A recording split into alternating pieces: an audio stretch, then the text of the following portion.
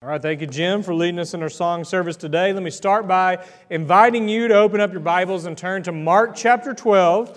That'll be the first text we look at today, Mark chapter 12. The rest of the verses should be on the PowerPoint, but turn over to Mark chapter 12 and be ready to follow along. A few things first. I know Leonard talked about the sabbatical that's coming up this summer for myself and for Juan, and we are very blessed to have elders that invest in us and care about us and are offering us a time of rest. That will begin on June 27th, so I will be here for the month of June every Sunday. But in July, we have some guest speakers coming, and I'm really excited about that. Some are speakers from within Pine Tree, some are coming from outside. I think it'll be a great month, so we got some good things in store for you this summer. But today is a significant day for me and my family, because 5 years ago, on the first Sunday in June, we started our ministry here. So we've now completed 5 years. We're working on year 6, and I am wearing the same outfit that I wore on that first Sunday. It is a little bit, thank you. Okay. It's a little bit tighter today than it was 5 years ago. I had trouble buttoning this one, but I got it. I'm here. I'm wearing the same thing. All right. So, I read a book a few years ago called The Four Agreements. It was written by a guy named Don Miguel Ruiz. And in this book, he talks about the Toltecs and the Toltec wisdom. And they have a word for the mind that they call it the mitote. And the way that he defined the mitote is the chaos of our minds.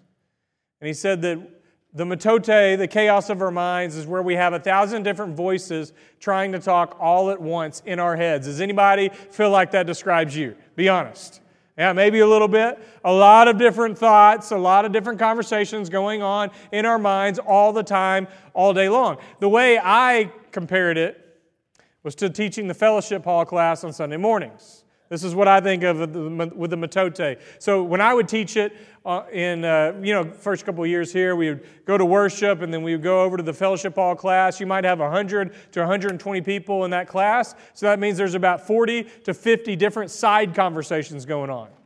And if I were listening, people were talking about the weather, people were talking about politics, people were talking about travel plans that they have coming up or what's going on in their life. Some people, maybe a little bit of gossip, maybe a little bit of small talk, all these different conversations. And as a teacher, which Quentin, you just taught that class, you might have experienced this some. As a teacher, you would have to stand up there and interrupt all these different conversations and watch it slowly die down and then bring it into one conversation. It's not easy to do. And I feel like that's a great metaphor for this mitote, for the way that our minds work, as there's so many thoughts going constantly. How can we concentrate all of our thoughts into one conversation or one thought? I've titled this lesson, An Unquiet Mind. In May, we talked about the disquieted soul. We've been talking about anxiety, and you can't talk about anxiety without talking about your thought life, your mental health, the things that you think about. I don't know how your mind works. I don't know if you ever think about what you think about, but I just jotted down a few things that are true for me and maybe true for a few other people. First of all, my mind is hyperactive. Anybody else with me on that? My mind is always going. I may not seem like a real hyper person to you, but I promise you my mind is always going. The wheels are always turning, especially at nighttime. Sometimes I spend an excessive amount of mental space thinking about, worrying about, contemplating on things that are out of my control. Does that describe anybody else? Sometimes I overanalyze past conversations, like a conversation I have during the day or maybe last week. And at some point when that conversation hits me, I start thinking about, what do they mean by that? Why did they say that? Why did they say in that tone of voice? Why did they make that facial expression? And I analyze conversations or overanalyze them. And sometimes I even think, I hope that they didn't misunderstand what I said. And, I just kind of go on and on about it. Or I rehearse conversations that I may have in the future. And often when we visualize and we rehearse conversations, we have a tendency to exaggerate that. We have anger fantasies. I said this in the first service, and I don't know if anybody picked up on it. I said, I don't have them, but maybe you do. But I think we all have anger fantasies, truthfully. And I don't just mean violent anger fantasies. I mean like thinking in your mind that you're going to have a conversation with somebody and it's going to be really aggressive and you're going to tell them off and you're going to give them a piece of your mind.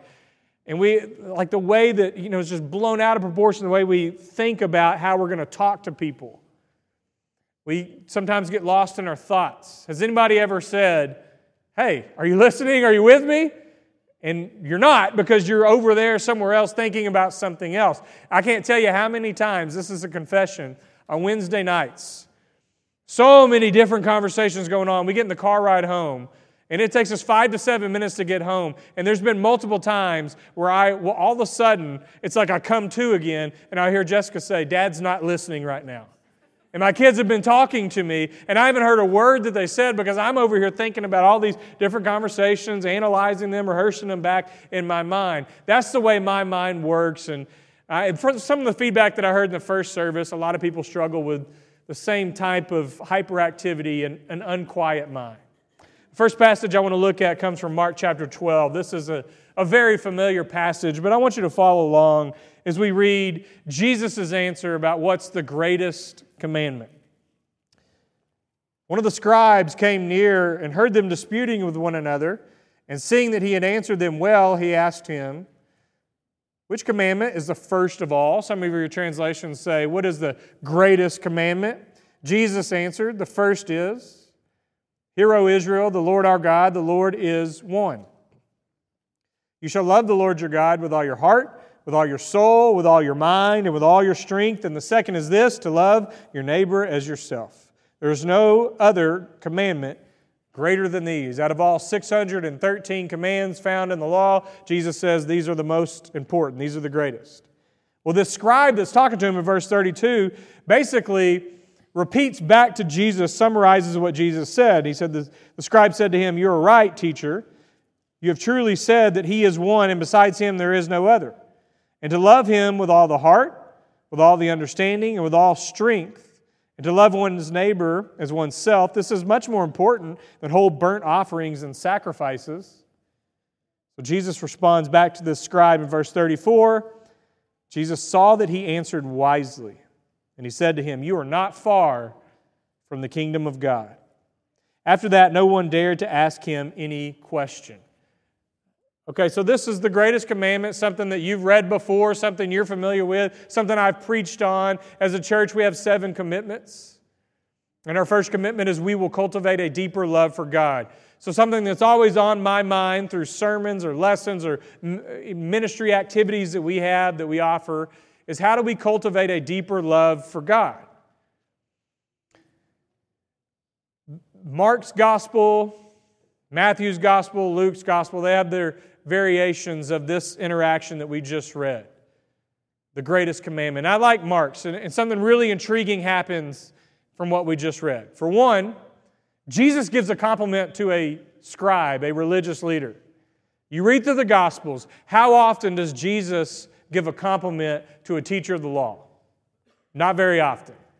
But here, Jesus affirms what this teacher of the law says. He repeats back to Jesus and he says, "You've answered wisely, you're not far from the kingdom of God." And I don't know if you're like me, but I read that and I think, what does that mean exactly? You're not far from the kingdom of God. That's something that we should probably pay attention to. To love God with all of our heart, soul, mind, and strength, to love our neighbor as ourselves. If we start to get that, Jesus is saying the kingdom of God is not far from you. What I want to look at specifically from these greatest commands is I want to emphasize the part where Jesus says, love God with all your mind. How do we love God with all of our mind? With all the chaos that's always going on in our mind, with all these different thousands of voices and conversations going on at once, the unquieted mind. How do we love God with all of our mind? When we talk about the mind, when we talk about discipleship, a passage that usually comes from one of Paul's letters, 2 Corinthians chapter 10 and verse 5. You see it on the screen there. Paul says, he writes this is just the second half of the verse. He says, "We take captive every thought and make it obedient to Christ." We take captive every thought that we have, every thought that goes through our mind. Paul is saying we take it captive and we make it obedient to Christ. Well, we have a lot of thoughts going through our minds every day, right? I mean, how many thoughts do you normally have a day? Well, we have a little bit of research to help us think about that. There's the Laboratory of Neuroimaging from the University of Southern California, and according to their research, the average human has about 48.6 thoughts per day. Does that sound like you? Does that sound true to you? 48.6 thoughts, per minute, per minute. Now, some of you may be 48.6 per day, but per minute sounds more like me, so I think their research is true. And so you add that up, and it gets to about 70,000 thoughts per day if you're rounding up. Now, that includes sleep, so it depends on how long you sleep, and we're still thinking while we sleep. So I'm going to go with that number. We have about 70,000 thoughts per day. And with my hyperactive mind, I think that's true. But the same research shows that about 80%, or at least up to 80% of those 70,000 thoughts per day can be negative and repetitive. We have a tendency to view things through a negative lens, and that's a large percentage. That's a staggering amount. And yet Paul says we take all 70,000 thoughts per day, we take them captive and we make them obey Christ. Well, that seems like an overwhelming task. Or you think about Romans chapter 12, which is what Larry read for us during our scripture reading. This is another one of those well-known passages when it comes to the mind. In Romans 12 and verse 2, it says, "Do not conform to the pattern of this world, but be transformed by the renewing of your mind. Then you will be able to test and approve what God's will is, His good, pleasing, and perfect will."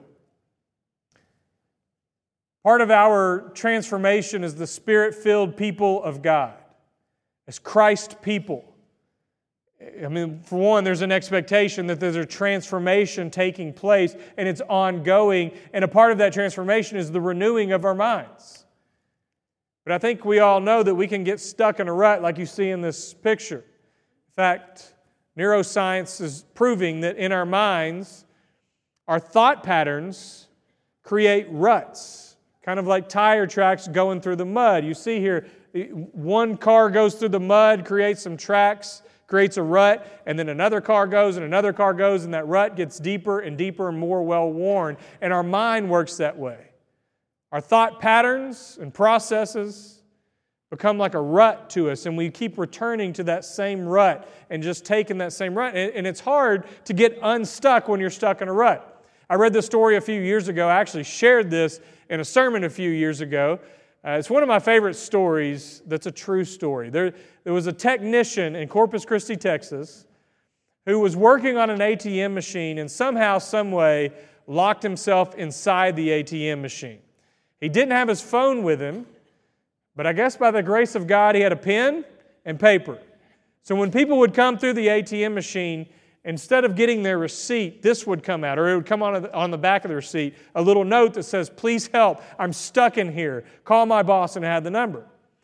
Well, you can see on the security camera that car after car drove through, did their withdrawal from the ATM machine, and then laughed about it and drove on because they thought it was some kind of weird prank. Finally, some kind lady stopped and thought, if this is real, I better call that number. So she called the number. Turns out it was real. His boss showed up and finally got him out of that ATM machine. I think he was stuck in there for 30 minutes to an hour. That sounds like absolute torture to me, to be stuck inside of a small, dark place. But I thought about his note, "Please help, I'm stuck." Mentally, I can't tell you how often I feel that way. Please help, I'm stuck. You can point to your head. How can we renew our minds, receive this transformation from Christ, when we so often get stuck in these thought patterns? Or consider what Jesus taught in John chapter 10, verse 1 through 10. I'm not going to read all of it, but I'll give you a quick summary. In the Gospel of John, Jesus makes these 7 I am statements, where He's equal with God. And in John chapter 10, verse 1 through 10, He has 2 of those I am statements. He says, "I am the gate, I am the door for the sheep, and I am the good shepherd." And it's in this section here where He says, "My sheep know my voice, My sheep recognize my voice. They don't listen to the voice of a stranger. And then he goes on in verse 10, this famous passage that says, the thief comes to steal, kill, and destroy, but I have come that you may have life and have life to the fullest. Jesus comes to offer us life, but there is an enemy, there is an opposing force, there is an adversarial voice, you might say, that we all have in our heads. I think everybody experiences this at some point where this voice in your mind telling you, you can't do this. You can't succeed. Don't try, you're going to fail. Don't trust anybody because everybody's out to get you. Or that voice in your head telling you that you're not good enough. This antagonistic, adversarial voice that sometimes is in our minds, and sometimes for some of you, that narrator in your head is quite dominant. Well, where does that come from? Maybe it's generated from within, or you can make an argument from spiritual warfare that there are spiritual forces at work, that we have an enemy, and maybe those thoughts come from the enemy, this adversarial voice. Somehow, some way, we need to learn to tune that out and learn to listen to the voice of Jesus. So you take all these passages I just read, to love God with all your mind, the greatest commandments. But how do we do that? With the metote, with the unquieted mind, with all these thoughts going constantly. How do we love God with all of our mind? How do we take 70,000 thoughts per day that are often negative and repetitive and make them obedient to Christ? How can we renew our minds when we often get stuck in these ruts and mental pathways of how we normally think? How can we learn to listen to our shepherd's voice when there's so many other competing voices out there, especially that adversarial voice in our own head? Well, let me offer you a few practical points that I think maybe could help you to help quiet the mind, to learn to love God with all of our minds. And here's a few things that maybe you'd find helpful. One is you could write down your thoughts. Try that. Try when you are struggling with, you're really angry, you're depressed, you're anxious, you know what you're thinking is irrational, but you can't stop it because all of our thoughts have kind of an emotional charge with it. There's a feeling attached to our thoughts. When you're deep in that, try writing it out. That's something that I've started to do over the last few years. Actually, I don't handwrite it. You can handwrite it, but I'll type it up on my phone. I have a section called prayer, and I will write out when I'm deep in the middle, I'm stuck in a rut. I'll write out all my thoughts, and I'll give it over to God and pray about it. But a couple things happens when you write it out. For one, you see it on paper. If you're thinking something that's kind of unrealistic or unhealthy, once you see it on paper, you can kind of see it for what it is. Like, that's a little overboard. And then for me, I've dated it, and I can go back and I can look and I can start to notice patterns in my own life. Patterns of ways of thinking, times of year, things that people may say, seasons of life, whatever it is. Like, I can notice, like, during this time, I usually get deep in that rut, deep in that funk during that time. So write out your thoughts. Do it prayerfully. Discern your thoughts. If some of the thoughts in our own mind come from the enemy, from the evil one, what if we learn to discern our thoughts? What if we learn to actually question our own thoughts? And I don't mean this in an unhealthy, hypercritical way, but if some of those thoughts in our minds, they're not coming from us, they're coming from the evil one, we've got to learn to question that. If you're always the victim, if somebody's always out to get you, if everything is always horrible and everything is always negative, instead of just accepting that for the way it is and that being the truth, learn to question that.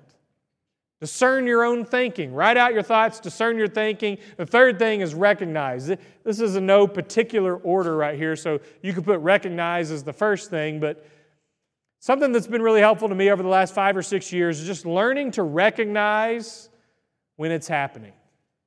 I don't know if you want to call it like a spell or an episode. Usually for me, it happens at night. A lot of times it happens on a Sunday night, just being honest, because Sundays are such a heavy day. Then you start rehearsing and overanalyzing those conversations and thinking about what you have up ahead in the future. I see, Aaron, is it okay to point out that you're nodding along? Okay, so you know what I mean, what we go through sometimes on Sunday nights. When you're having those times, just recognize it. Like I've learned to say, you're doing it again. And even if I have trouble stopping it, at least recognizing it is a step in the right direction. My grandmother, before she died, the last few years of her life, she would start to do this.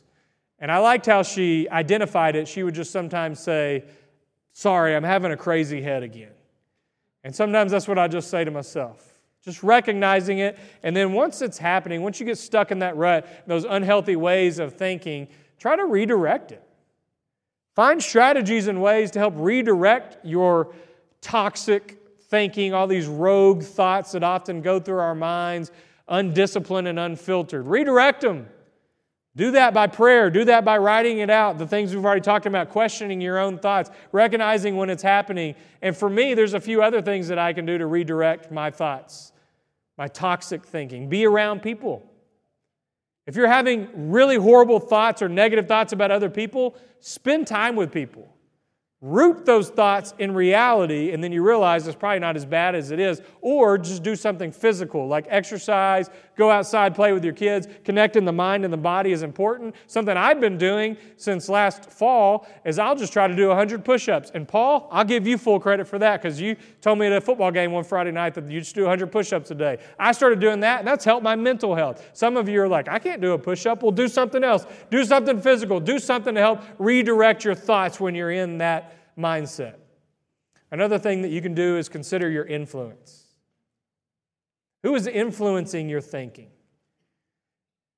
If you surround yourself with negative people, it's only going to feed that negativity more.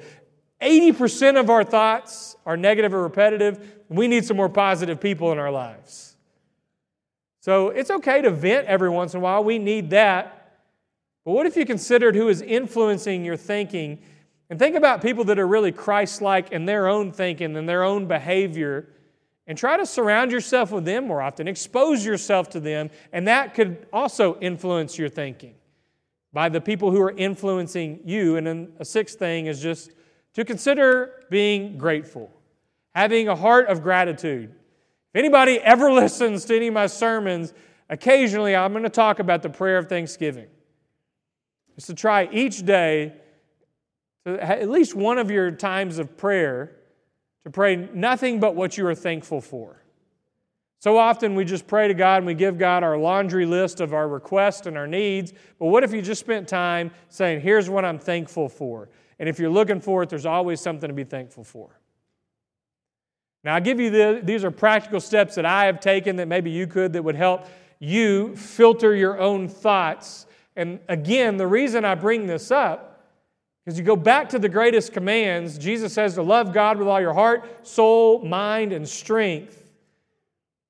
How do we love God with all of our mind?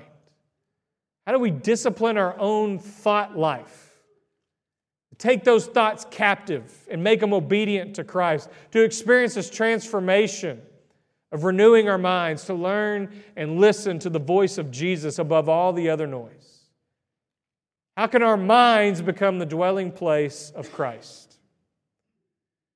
What Jesus said to that scribe in Mark chapter 12, you're not far from the kingdom of God. If we can get to that place where the mind becomes the dwelling place of Christ and we start to love God with all of our mind, it's like you can hear Jesus saying, you're not far from the kingdom of God.